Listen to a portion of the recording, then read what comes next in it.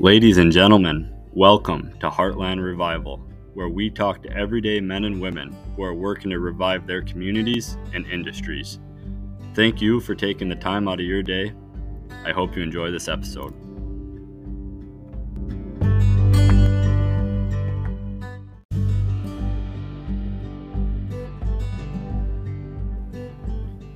A few housekeeping items before we begin this episode. I know I've been away from this podcast for a few months. I had a busy summer, both at home and at the work. So I think when you're a podcaster and you do that, you just call it season 2. I'm not really sure, but that's what we're going to do here. This week I sat down with Wade from Pennsylvania. Wade is a sawyer who started his own lumber milling business back in 2021. When you sit down with someone like that, you never know what you're going to get. And this one was just beyond my wildest expectations. Well-spoken, good head on his shoulders, really motivational. I think you guys are going to like this one.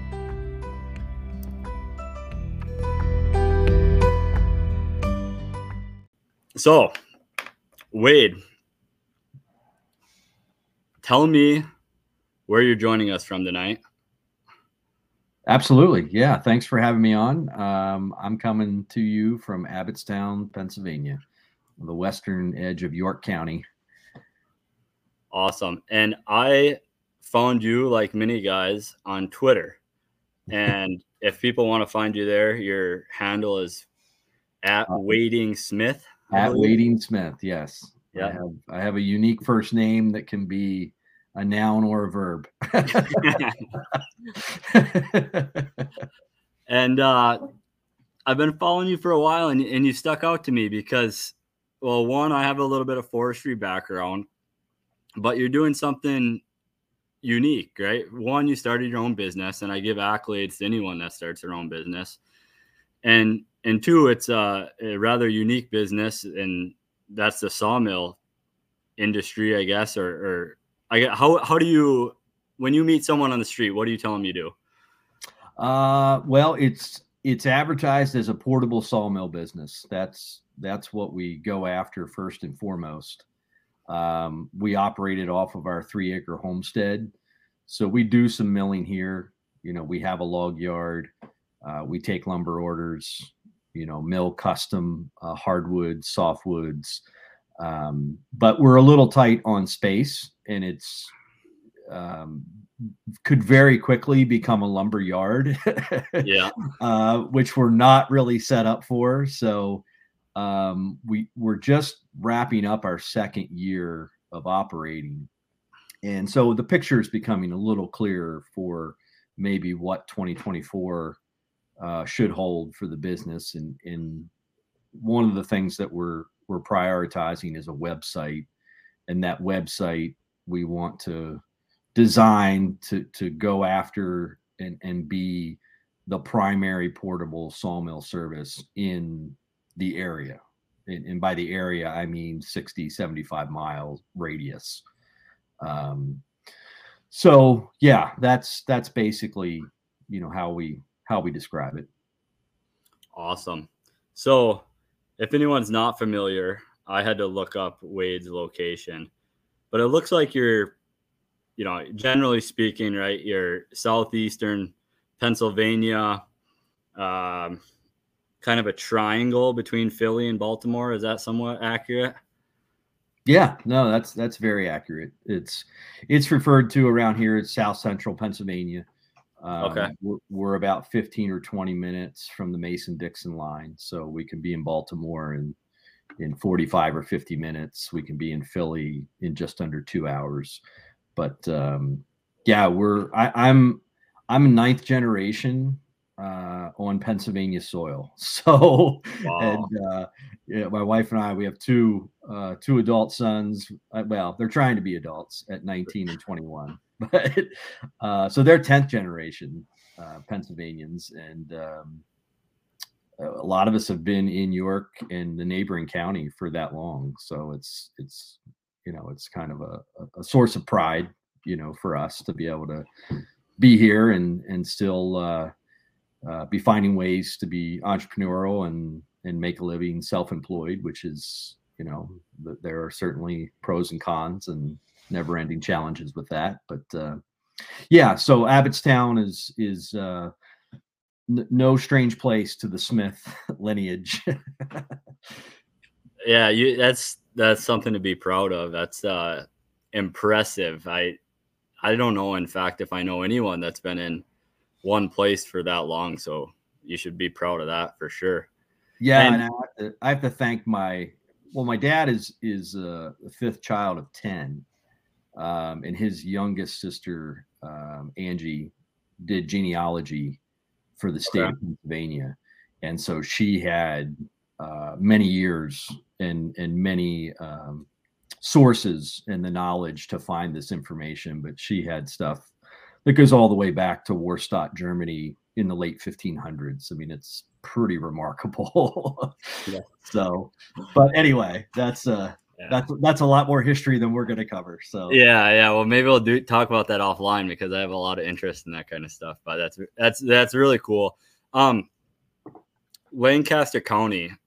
Do you guys get a lot of Amish influence in your area?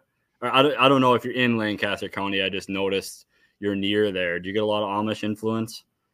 We do. We are near there. We're just to the west.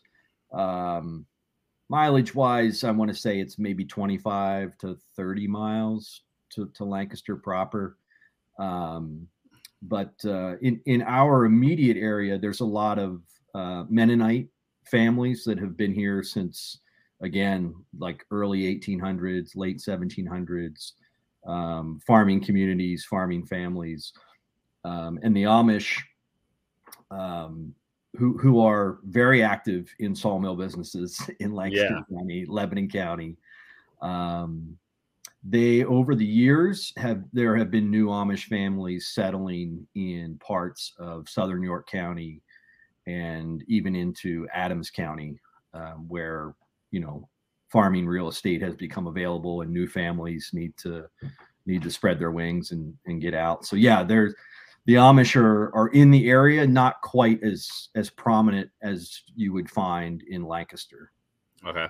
And talk about that from a business perspective, right? You brought up right away when I asked about it, you brought up that they're very active. Do you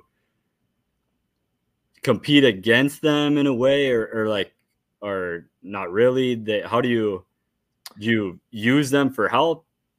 I would say in some ways they set the market. Okay. They are very active buyers of standing timber. Okay. And they produce a large volume of lumber. I don't know. There are varying sizes. I can't really say how many, tens of thousands or hundreds of thousands of board feet they may produce annually, but you will find a lot of their marketing and sales approach in like Lancaster Farming, which is a weekly newspaper. It's a pretty hefty newspaper, and it's kind of a great barometer of the local economics. Just the classified section alone, what people are selling in terms of used farm equipment and trucks and trailers and livestock, auctions, all that sort of stuff. So there's lots and lots of lumber listings in there. Green lumber, air dried lumber, kiln dried lumber. So when I say they set the price, they can kind of, if they're looking for a large volume of black walnut logs, then you can bet that, the prices for those logs are going to be pretty high for everybody else. I see. If they're offloading, 20 or 30,000 board feet of air dried, red oak 2x6s or 4x4x8 posts, and they might be letting them go at $1 a board foot, that's kind of tough to beat. So what I've kind of set up here for us, being a smaller volume, is basically going after, kind of the local immediate community. There's been, I would say, in the last 3 to 4 years, there's been a transient movement, of folks probably revolving around the 2020 shifting of priorities for everybody. But whether it's remote work or people just wanted to get out of their particular area and get someplace more rural, you're seeing a lot of farmettes being a pretty popular 8, 10, 12 acres with a small barn, outbuildings. People are building chicken coops. So I'm kind of catering to folks in the immediate area who have a need for that lumber and probably are not going to be having a truck or a trailer or want to run to Lancaster County to save 20 cents a board foot, type of thing. So it's a custom cut relationship. Interesting. So we should do a little compare and contrast here. Where I reside, I was in the forestry industry for a few years. That's what I got my formal education in, and had a few internships and worked the first couple years out of college in forestry.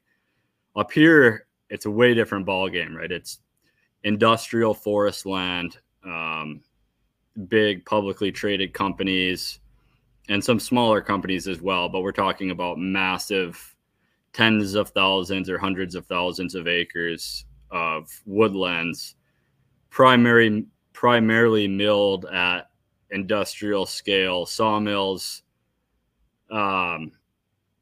Way different ball game. How are they harvesting by you? Here, everything is Ponzi, cable skidder, if not, a forwarder. How does wood get harvested in your neck of the woods?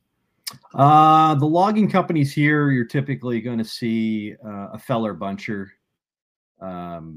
They're cable skidders, not too much because the terrain is, there aren't ravines or, anything too treacherous where they've got to pull things up. It's pretty much cut it, drop it, delimit, bucket, and stack it for the, for the grapple truck to come in and pick up.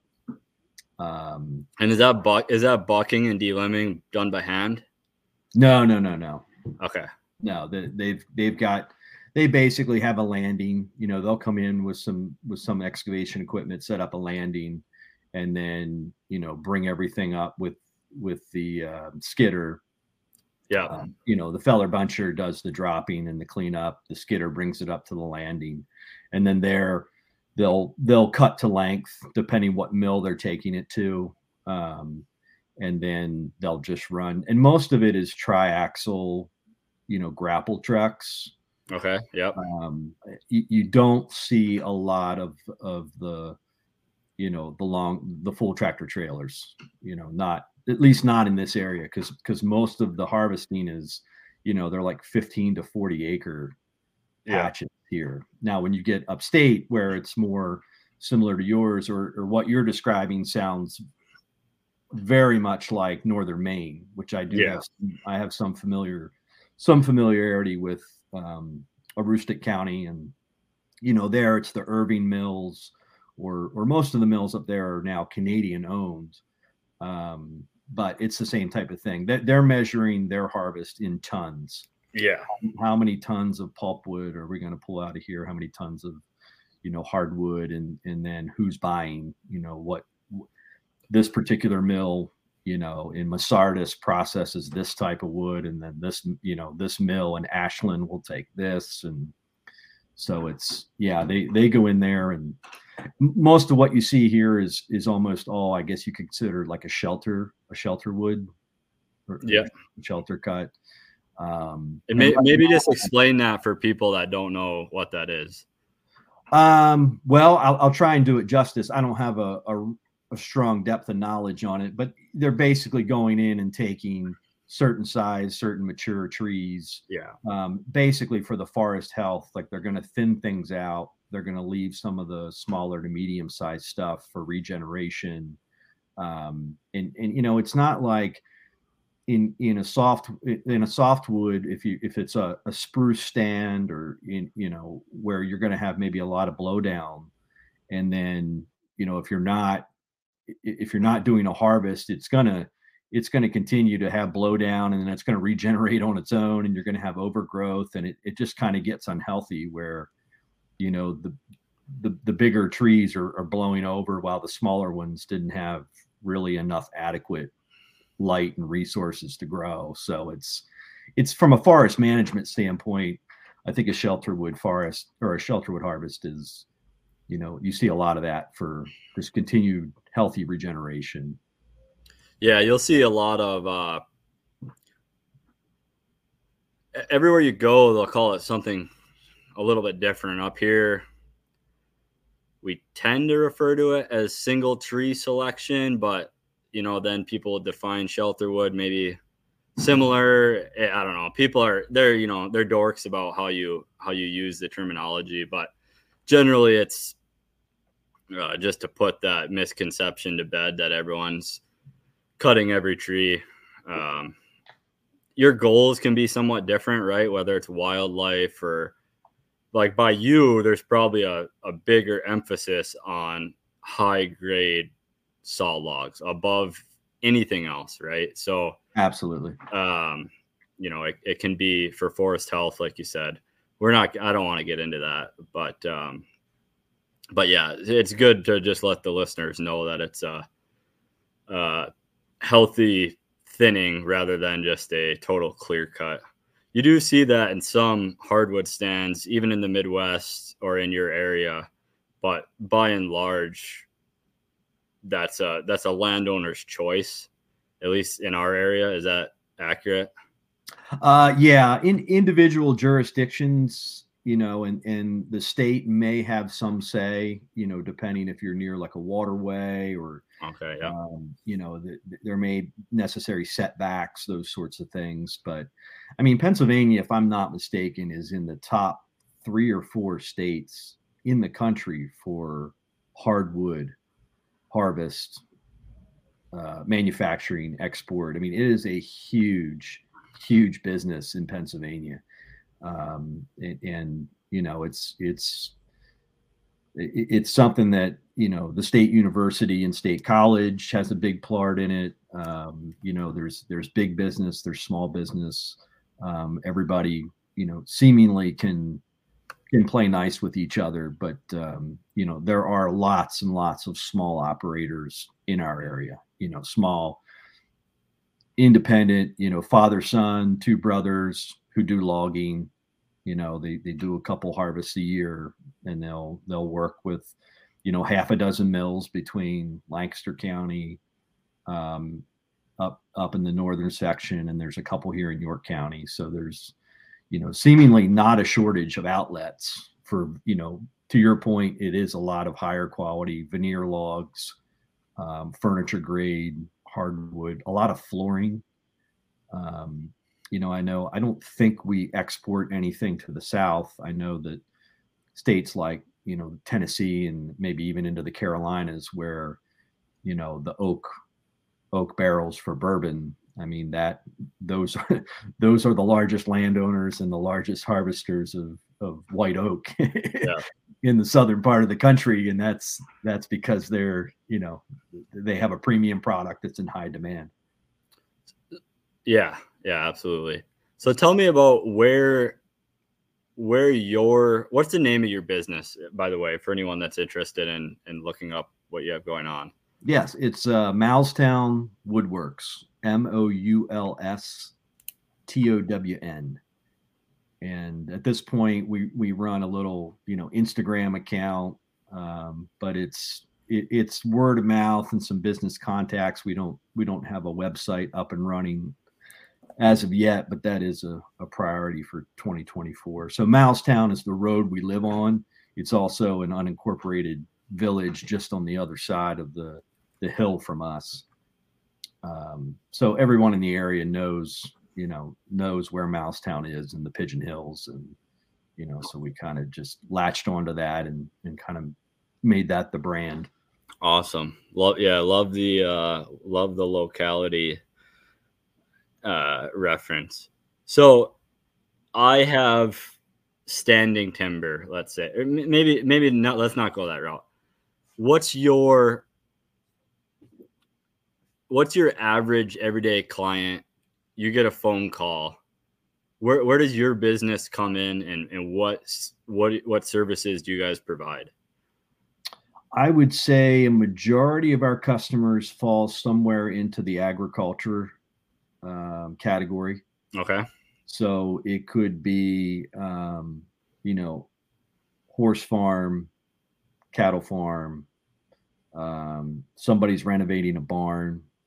Someone needs new trailer board. Someone needs fence board, siding, fence post. That is probably the largest category of what I would refer to as our retail customer. Okay. And then we work with a wholesaler, a friend of mine, Ian Falcone. Shout out to Ian. He started his own lumber distribution business called Lynx Lumber in West York, which is just the county seat just to the east of us.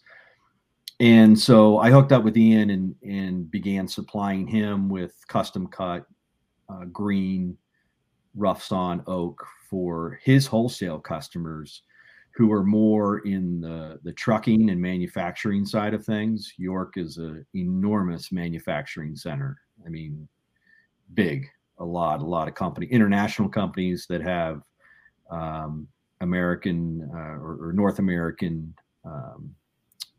offices and plants are based in York. And then there's just lots of local York businesses, and it's all manufacturing. So from something like BAE Systems, which I think is a British owned company, it's a defense company.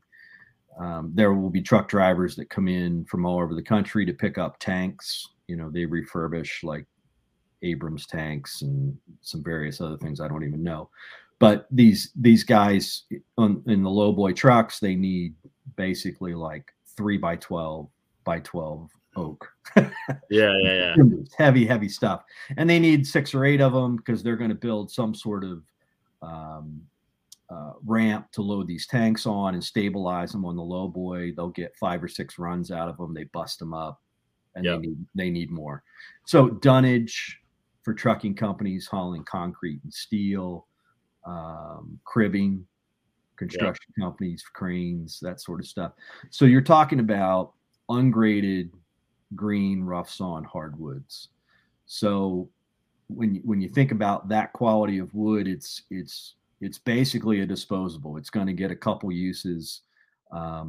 There are some drilling, boring companies that from time to time will order a 12 by 12 by 12 oak. I mean, it's basically a tree, and they need 2 or 3 of them to stabilize their boring machine. Yeah. It's just things that you don't necessarily think of, and they're not going to call the local 84 lumber, or you're not going to run to Lowe's or some big box, store and just find that. So you've got to call a local mill and have it custom cut, and you need a quick turnaround. So that's something where I was able to gain some traction and be a resource to Ian, and basically have access to his customers through him. And it's great because he's the only contact I have. I deliver to him and it's done. Yeah. So that is so awesome to hear. It's a nice balance to I love the retail customer because it's the end user. I get to go to their property, their farm, their place, help them with their project, get to hear their story, shake some hands, share a cup of coffee, whatever it may be, so I enjoy that part of it. But, I also enjoy taking a trailer load of dunnage, to the wholesaler, and know that this is going to go to the construction company hauling steel, and probably 4 to 6 weeks from now, they're going to need more, Yeah. That's so awesome to hear. It's funny that I hadn't even, we do that here, right? So we obviously load rebar, and every skid, we skid up our rebar, and that's not necessarily industry standard, but it makes everyone's life easier handling the material. Yeah. So we run a 2x12 down the center, and then and that's factory industrial produced SPF 2x12, and then we put 5 runners on it, and that's 3x4 mill run hardwood, like from a mixed hardwood. Yeah, mixed hardwood from we have a tiny little outfit just like you up the road, and then we're always keeping a stock of 4x4 hard maple for dunnage. Yeah. And I hadn't even considered. They're like gold. They're like gold. You know, yeah. You try and take one of those from a flatbed truck driver, and you know you might find yourself on the wrong end of a 4x4.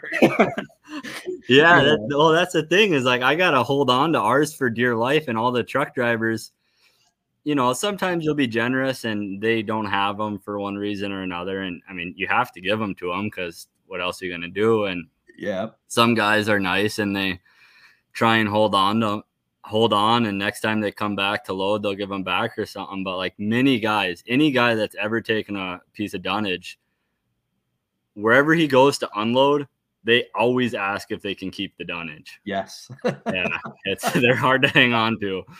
Yeah, I get that. I get that on every trip. So yeah, at some point I may want to just make that part of the order. Say, hey, these are yours. You paid for them. Yeah, exactly. So I'm interested. Let's talk about your retail business a little bit. Like you mentioned a lot of barns, a lot of fences. Are those your main runners? Do you do what else do you make? And what's your steady runners, and what do you like making? Tell me a little bit about retail. Yeah, I would say retail, most common requests are fence posts, you know, 4x4x8s. I have good access to an inventory of locusts.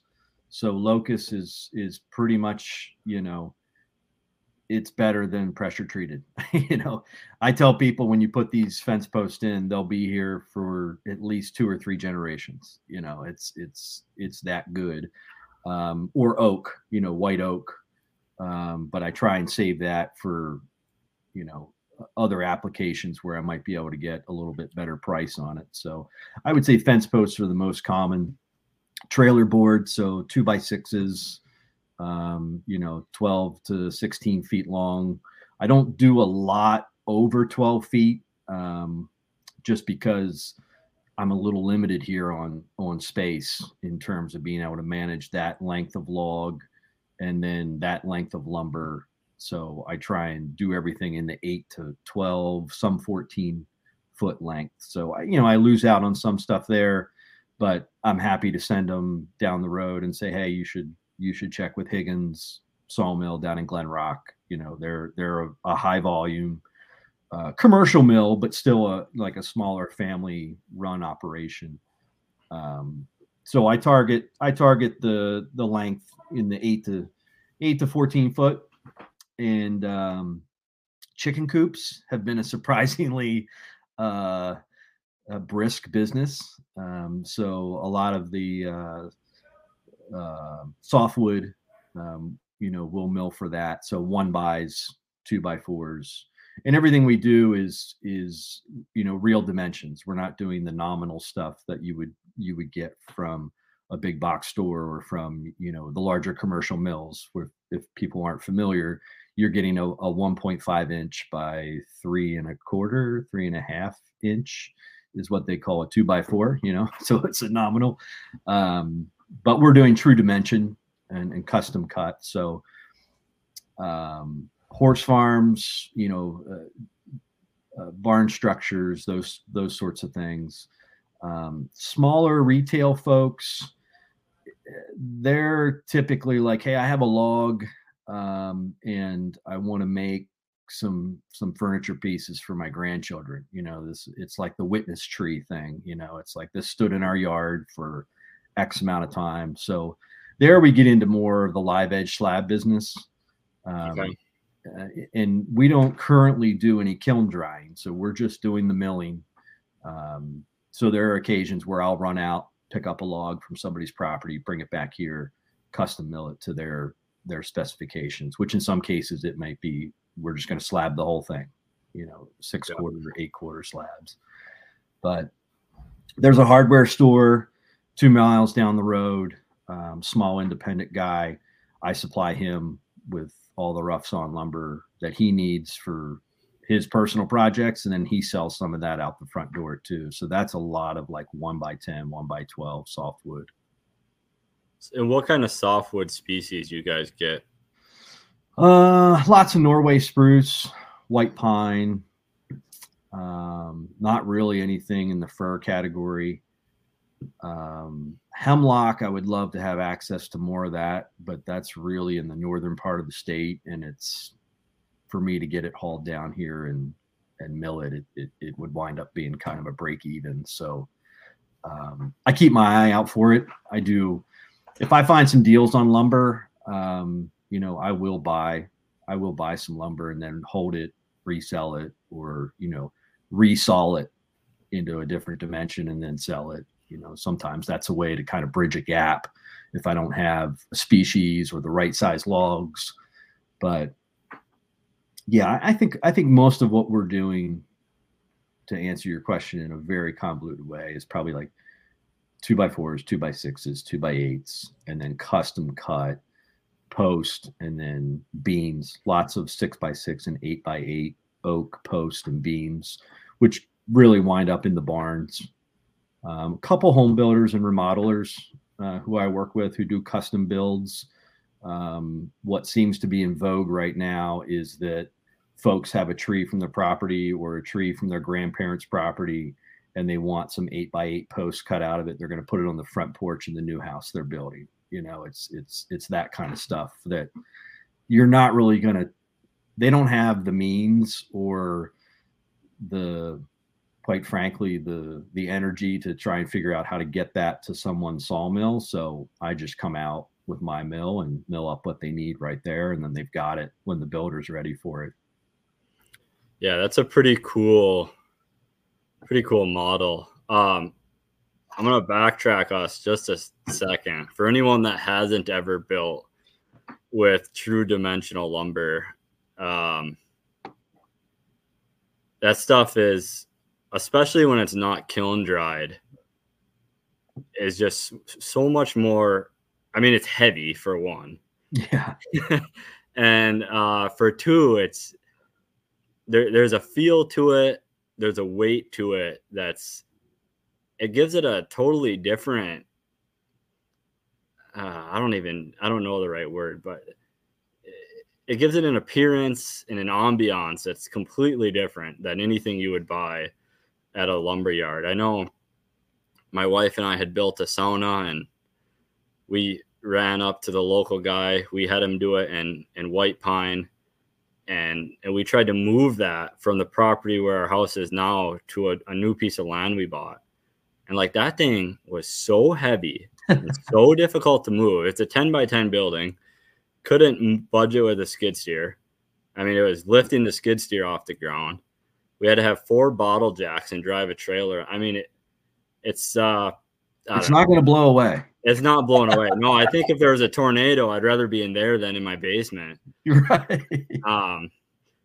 But yeah, just for anyone, if anyone out there hasn't dealt with true dimensional lumber, rough sawn, I would encourage you to build something out of it, because it gives a totally different appearance and feel to whether it's a room or a wall or a piece of furniture.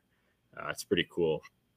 So yeah, and there's a learning curve there too with some of the customers. It's some folks, they have background and experience with milling, with lumber, and they know exactly what they're looking for. But other folks, you kind of have to just walk them through the process and ask them the right questions up front, and just kind of make sure you can guide the process to the end result they're looking for. And a lot of, on occasion, some folks are not realizing, like, oh, this is a 2x4. Okay. All right. Well, I don't need one that big. It's like, yeah, okay, then we can probably yield a couple more out of this log, because I'm going to scale the log and estimate how many board feet we're going to get. and we kind of go from there. But yeah, we did early on in the first couple of months when we had the mill, we probably ran one for practice, and two, we were kind of chomping at the bit to get some projects done here on our homestead. So we ran about 5,000 board feet of spruce and ash, and winded up. We brought in two brothers who are really good local builders, remodelers, and they threw together a really stout, like 10 by 14 chicken coop. We did some fences. We did raised garden beds. Just some different garden structures to keep some of the critters out. But and that was really good for us to work with that green rough sawn lumber. Now it's almost 2 years later, so we're seeing how that's aging, how it's been able to hold up, and that's been helpful for me, when working with customers, to be able to say, hey, this is what I've seen. And because I do not have a building construction background, so I have a little bit of a shortfall there that I need to, bridge the gap and come around. But I've learned a lot from customers who have that background. Yeah.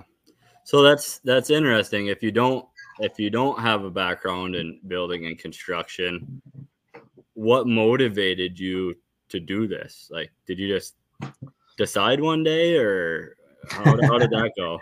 Well, it's a long story, but I'll try and keep it within the confines of our conversation. I would say that, not unlike many people, 2020 was a pretty transformative year for us. Mm-hmm. To say that it, radicalized us a bit is probably accurate, but we kind of, there's a family element to it. So my wife's father passed away in January of that year, and there was some discussion about what was going to happen with the home. He lived in the homestead by himself. It's a home that he built with his father in the early 1970s. It's a timber frame stone structure. Really great home that he and his dad built. There's a barn, there's some outbuildings. He did all the work over a 45-year period, if not longer than that. Well, we'll call it 50-year period. And so my wife and I winded up moving back in to the home where we are now. So the homestead we're in is the home that her father and her grandfather built. It's on a little over 3 acres. Prior to that, we were in a subdivision, cookie cutter, only 6 or 7 miles away, which was, it was a great setup for us with young children. It worked. But the thought of having this property go just kind of to the wayside just didn't sit well with us. So logically, it didn't make a ton of sense. Financially, it didn't make a ton of sense. But it's one of those gut things that, on principle, it was like, yes, we got to do this. And so that happens in March of 2020. And the home being built in the early 70s, it has natural red cedar siding. It's never been painted or treated, so it's got that rich patina look, like an Appalachian cabin. But the carpenter bees have made their way with it, and the woodpeckers have made their way with the carpenter bees. So it kind of looks like, pockets of honeycomb in certain sections of it. So we had a guy come out, a local old timer who's been doing siding and downspouts and stuff for decades.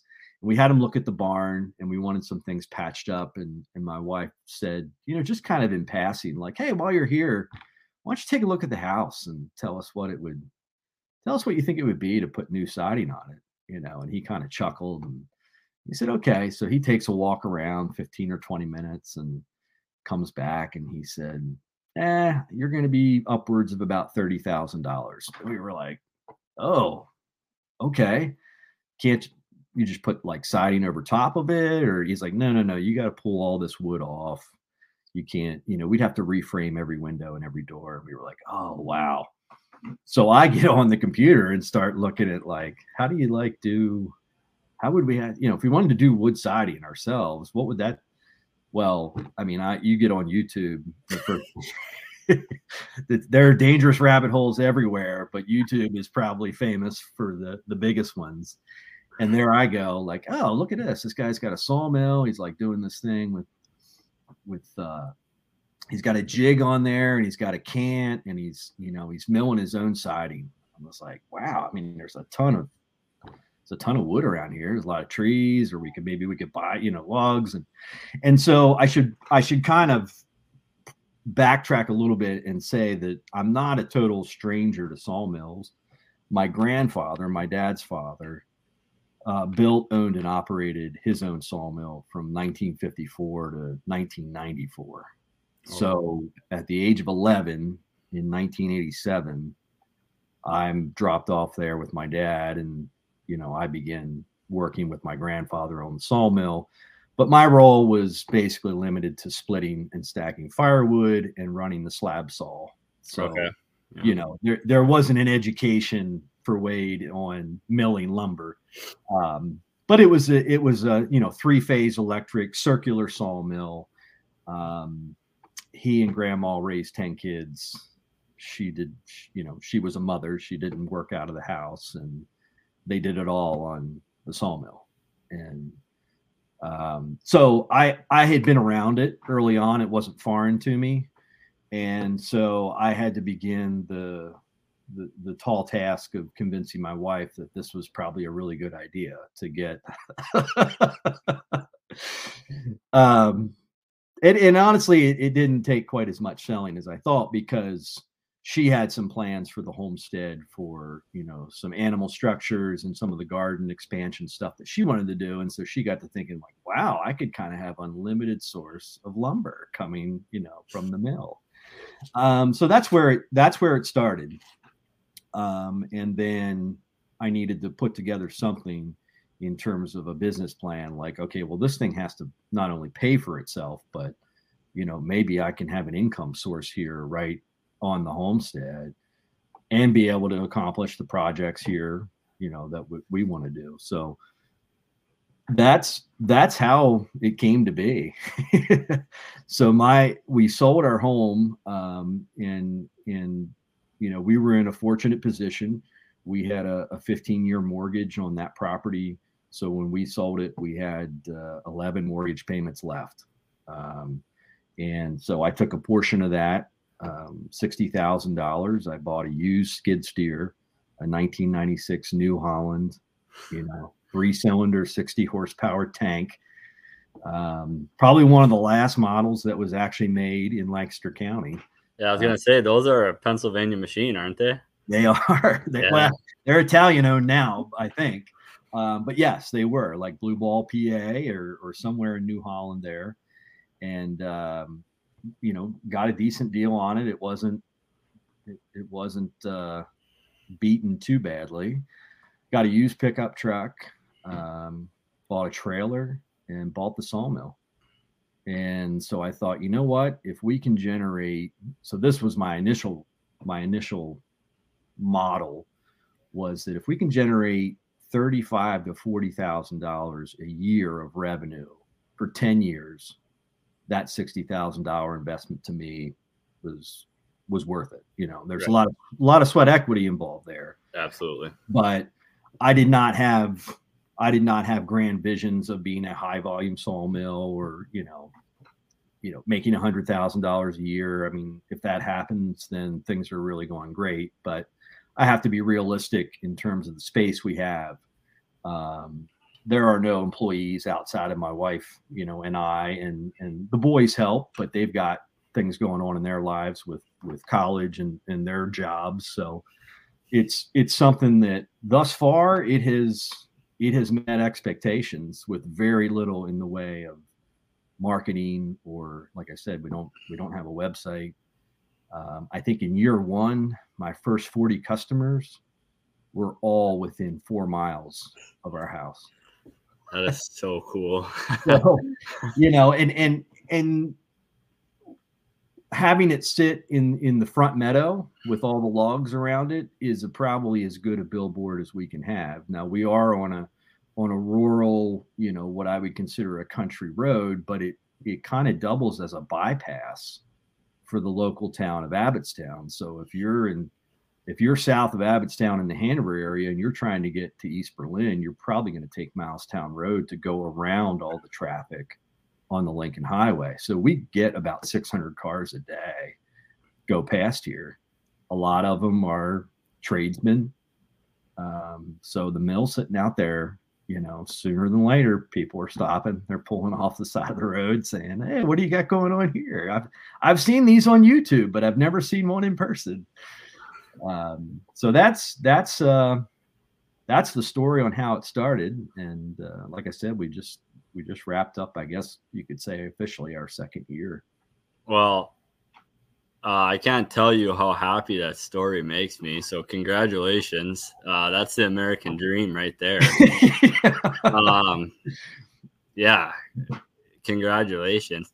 I guess one thing I wanted to ask you, and that's just so awesome, by the way. I just can't get over it. So one thing I wanted to ask you is, this seems to be something that's becoming more popular, right? Like you alluded to it, that, I've seen these on YouTube. A handful of guys around here, I shouldn't even say a handful, like a lot of guys around here, including some of my coworkers, have got into milling, Wood-Misers or whatever other brands there might be. If someone wanted to do what you're doing, like, how do you go from and I know this isn't like an easy question, but how do you go from like owning a Wood-Miser to making a business out of it? Like, what do you feel has helped you guys get steady, reliable business? Yeah, I would say that's a great question. Okay, listen, the short is, like, there's probably thousands or tens of thousands of people that want to do this, right? There's a reason there's thousands of Wood-Miser YouTube videos out there. And you've obviously done it well. So is there any unique angles or you hate to say the word like hacks, right? But like hacks that someone starting this should pursue? Yeah. Okay. I could get a little philosophical on this, but I'll try and stay with the nuts and bolts too. To start, I would say that, if you're thinking about doing this, or you've been entertaining it, or you've seen some other people do it, and you're kind of, sharpening your pencil, so to speak, I would say that, embrace failure and understand that is a very, very important part of the journey. Once you can accept that as a steadfast part of the business model, then you're good. You're good, because otherwise you're going to run into lots and lots of challenges that may dissuade you early on. So you've got to embrace that. And two, be willing to bet on yourself. The analogy that I try and share with some people is that, if you're working for somebody else and it may be a great employer, maybe a great job, and you're taking a portion of your pre-tax earnings, and they may be pitching in, 3 or 4%, and it's all going into your 401k, and some money manager somewhere is making sure that money's being invested in some fund that is being invested in, the big companies we all know, Tesla, Apple, Microsoft, whatever it may be. And what they're investing in is they're betting that the future earnings of those companies and corporations will be 25 or 30 times what they are today. Well, if you have $10,000 or you have $20,000, or you can go to the bank and, get a reasonable loan, have the confidence to bet on yourself that 10 years from now, you'll be able to be making 5 times, 10 times what you are today. So that is just from a mindset standpoint, that's kind of that's what got me over the hump. From a nuts and bolts standpoint,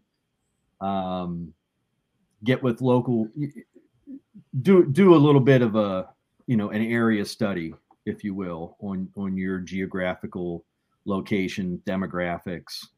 The first thing I did, and to your point about how popular and how prevalent these machines have become, and it's not just Wood-Mizer. I mean, there are probably half a dozen reputable manufacturers of various stages of these machines.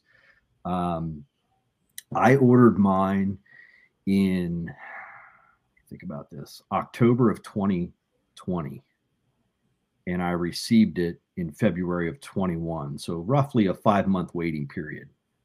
And I thought that was a long time. I was like, man, this is outrageous. In that 5-month waiting period, I called 15 different tree service companies and said, hey, this is who I am. This is what I'm doing. I'm starting a sawmill business. Well, one, if you get 3 or 4 to bite on it, these guys and gals are looking to get rid of logs, wood that they basically have to buck up, throw in the back of a truck and take to a local dump, or they take it to somebody in the neighborhood who does firewood or whatever. They have to haul it around. They don't want to haul it around. They want to get rid of it. And they're charging the customer for it. So I was able to get with 3 or 4 local guys who had their own operations, and I would basically become a log chaser. I'd call them. They would call me and say, hey, Wade, we're over here in South Hanover. I've got 4 really nice black oak logs. They're huge. What length do you want them cut? And when can you be here to pick them up? In some cases, they already have their excavator there or their skid steer loader. So I show up with my deck over trailer and my pickup. These guys load them up. I strap them down and I leave. Now, they're yard trees a lot of times, so you're going to have to deal with metal, which I learned that the hard way. And you have to factor that in as one of the costs. But that's a good way to get started, because you're now in a network locally of people that are constantly working with trees. They have a customer base. Now their customer base learns, like, well, wait, there's another option for this tree we're taking down. You mean this guy can actually mill it?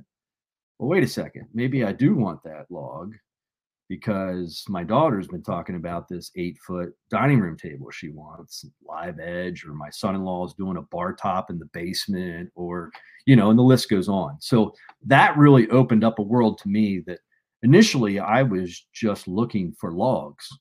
I needed logs, and I didn't want to buy them because I was going to probably ruin some of the wood learning how to use the mill.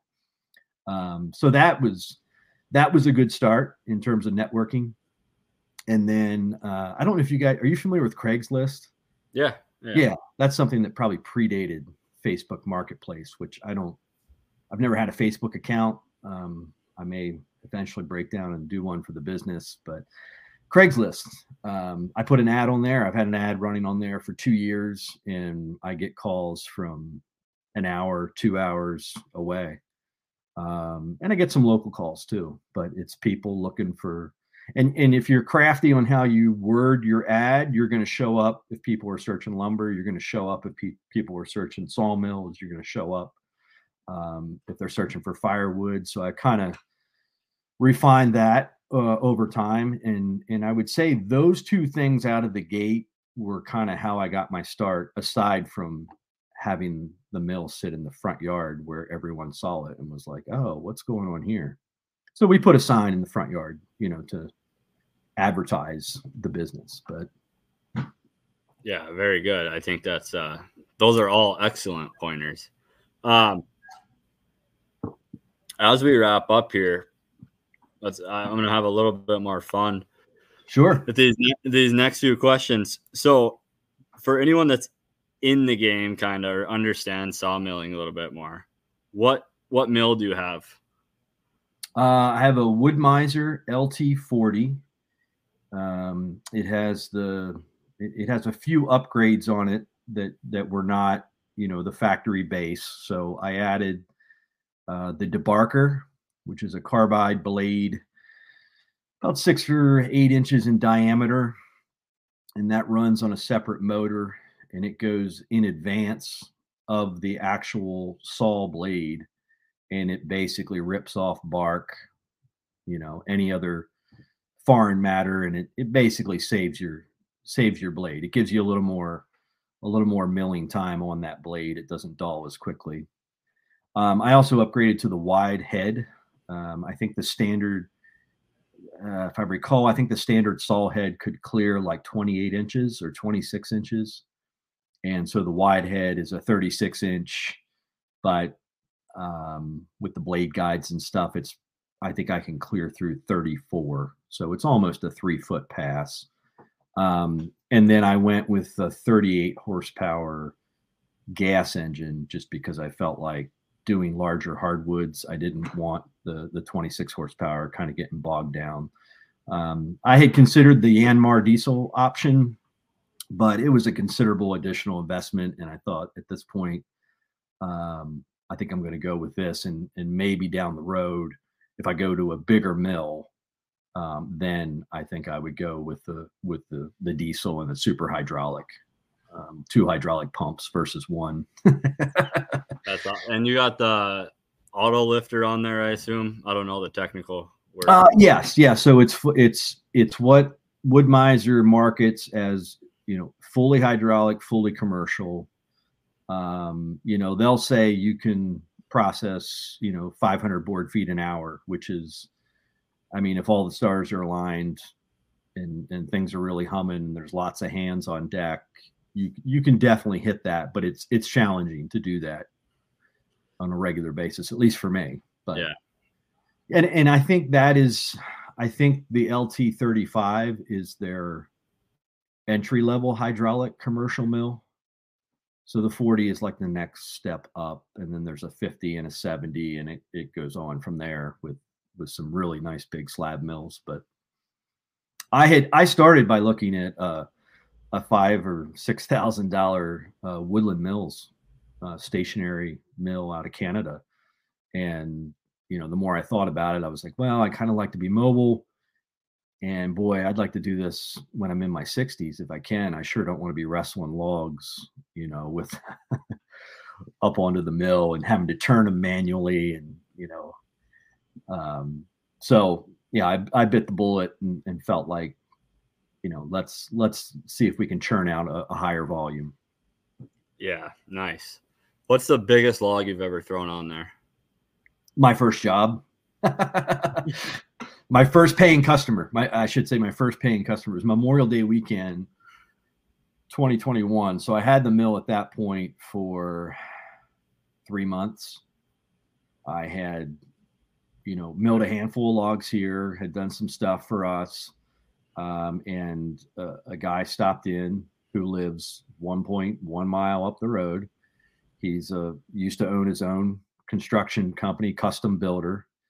And he's like, hey, I've got these chestnut oak logs, and they're pretty big, but I want some big beams, like 8 by 12 by 16 foot long. I was like, oh, wow. Okay. So I told him, I said, I'm brand new to this. I've only milled a couple logs here. I said, chances are pretty good I'm going to screw up at some point, and I'm pretty slow. So he kind of like looked at me and chuckled. And I said, I'd love to do the work for you, but I want you to know I'm not a master sawyer here. Yeah. And so I think he was a little taken back, but then I think he was kind of like, all right, yeah, well, we'll get through it. And it was painful. It was 3 days in a row because I was slow.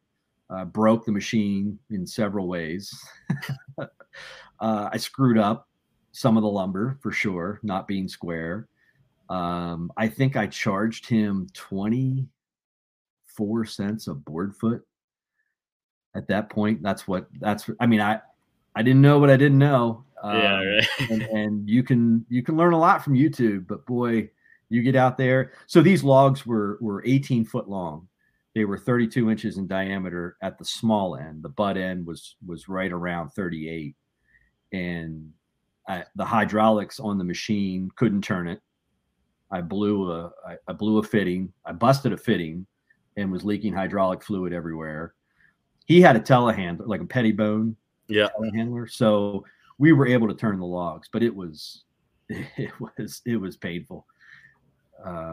But those were the largest logs I've ever had on there, and I haven't done it since because the hydraulics kind of max out around 4,000 pounds. Yeah. Oh man. By the way, I don't know if they're the same post. I don't think they were, but you had posted some images, I don't know, a week or two ago of some chestnut posts. Just beautiful, beautiful wood. That's actually what made me think, I gotta have Wade on. Nice. They were so pretty, so pretty. What did those go into?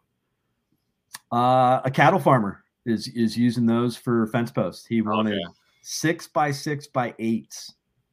He's gonna have the most expensive but most beautiful fence in the county, I think. Yeah. Well, chestnut oak is really prevalent around here. The locals will call it rock oak. Okay. It's in the white oak group. Yeah. Now it doesn't bode well for like furniture, flooring, or cabinetry because it does check pretty hard, and it generally checks the length of the log. Okay. Yeah. So it's not great in that way, but it's white oak. It's disease resistant. It holds up outside real well, but it has a beautiful grain. It smells so good when you mill it. I mean, it's probably one of my favorites. But 8 or 10 years ago here, they had a really bad bout of gypsy moth come through, and it killed off a lot of chestnut oak, and most of those are what is remaining is standing dead. I mean, there's a lot here, but it's a beautiful wood. Yeah, the grain is good stuff. Oh, if you had choice to mill a certain board in a certain type of lumber, what's your favorite? I'd have to say black walnut. Okay. Yeah. I mean, it's a bear to mill as a sawyer just because the sawdust. I mean, if you're milling it all day, you probably want to, find some comfortable way to not inhale the sawdust because it is, it's a toxin tree all the way around, but it produces some of the most beautiful grain and color, and I kind of, obviously have I can't really be objective, but I feel like Pennsylvania black walnut is a standout. Yeah, we'll BS offline, but I grew up in Illinois, and I think the first time I took my wife to Illinois, we went to a local sawmill. That's a date, eh? Anyways, I took her to the local sawmill. She knew what she was in for right away. Yeah. And we went and got some black walnut live edge, and we made a bench, and we made a little accessory countertop that's still in our bathroom, and it's nice. I don't know, it's hard to beat. That's probably 5, 6, 7 years ago now, and I don't know, still like it just as much as the day I put it in, right? So yeah, it's hard to beat walnut. Any quirky or like abnormal ones that you like that turned out well or that surprised you? Yeah, yes. And this was one of those early on log chasing runs. There was a local one-man show tree guy, and I had gotten some stuff from him on several occasions prior, and he called and he said, "Hey, Wade, I got these. I'm taking down 6 of these swamp ash, but they're down in Wrightsville on the bank of the Susquehanna River, which for us, that's a pretty good run. And then that means I've got to be on the Lincoln Highway, Route 30, with a truck and trailer hauling logs, which is an invitation for trouble." So, but I mean, fortunate at that time, I was still a little naive about how that part of the world works. So I was like, absolutely, we'll be down.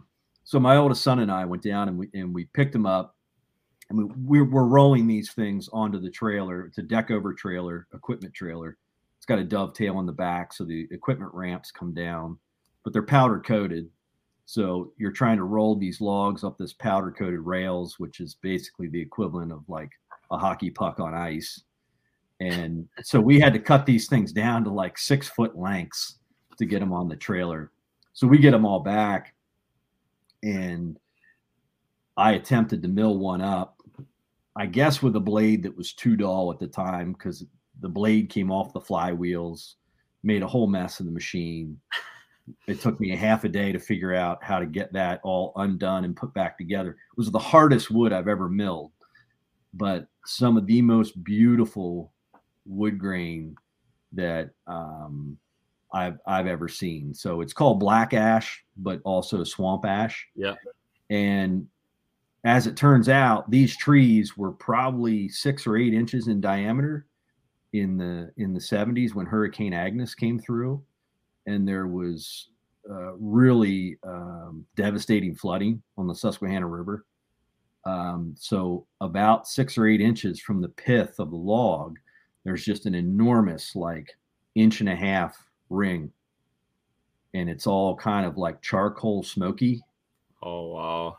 And the homeowners told us that basically the water was 30 feet up these trees when it flooded, when Agnes came through.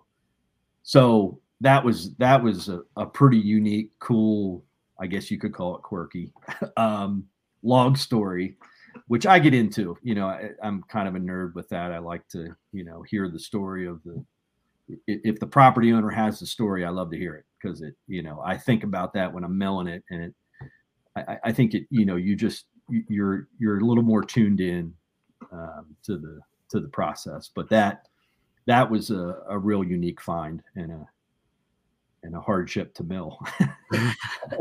Well worth it. Yeah. You're gonna have everyone out. Hopefully, maybe this will inspire some people to get out and walk their yard or their woods and go see what they have out there.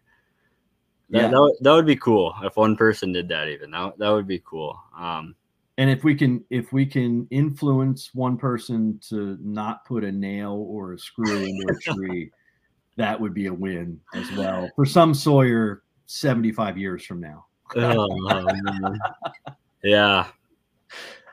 Yeah, I think every person that has a sawmill learns that there are way more nails and screws and everything else tucked into wood than they ever imagined before. Yeah, I have seen some bizarre things inside of trees, and thankfully I wasn't always the one to hit them. But yeah. You know, from porcelain insulators to rebar to concrete to yeah, you name it. That's crazy.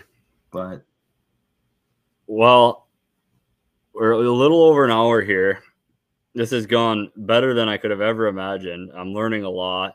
I think you have just a textbook like American hustle story. To me, that is like just anyone taking a risk and starting their own thing. That's impressive to me. And this one's cool on top of it, right? We get to tell a cool story. Yeah, it is. I hope other people think wood is as cool as I do. But no, this has been a great conversation, and I can't thank you enough for your time. I know you're probably busy, so I think we'll leave it at that. But if people want to find you, where can they find you?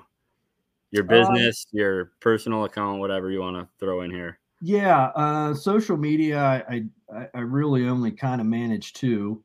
One is for the business, which is Instagram. So it's at Moulstown Woodworks, MOULSTOWN. And on Twitter, it's at Wading Smith, WADING Smith. I have a Substack. I write about 4 times a year, so it's absolutely free. It's there if I need it, you know. If I just want to sit down some night and throw something out there. So I think I've published maybe 3 things, but that's there. If you're having trouble sleeping, you can pull up one of those and it'll put you out. But yeah, I agree. I enjoyed this immensely, and I really appreciate you reaching out and giving me the opportunity to chat with you, and love what you're doing too. I mean, I think the Heartland Revival is very cool. I didn't get all the way through season 1, but I did get through 3 episodes, which was very entertaining. So, well, thank you for that. I will link, for anyone listening, I will link your 2 accounts there. I'm gonna go check out your Instagram page. I actually have not done that. I just look at the cool stuff you post on Twitter. So now I'm gonna go. There's some crossover. There's some duplicity there, but yeah, the real wood grain porn is on Instagram. Awesome. Well, good stuff, Wade. Thank you very much. Yes, thank you. Have a great evening.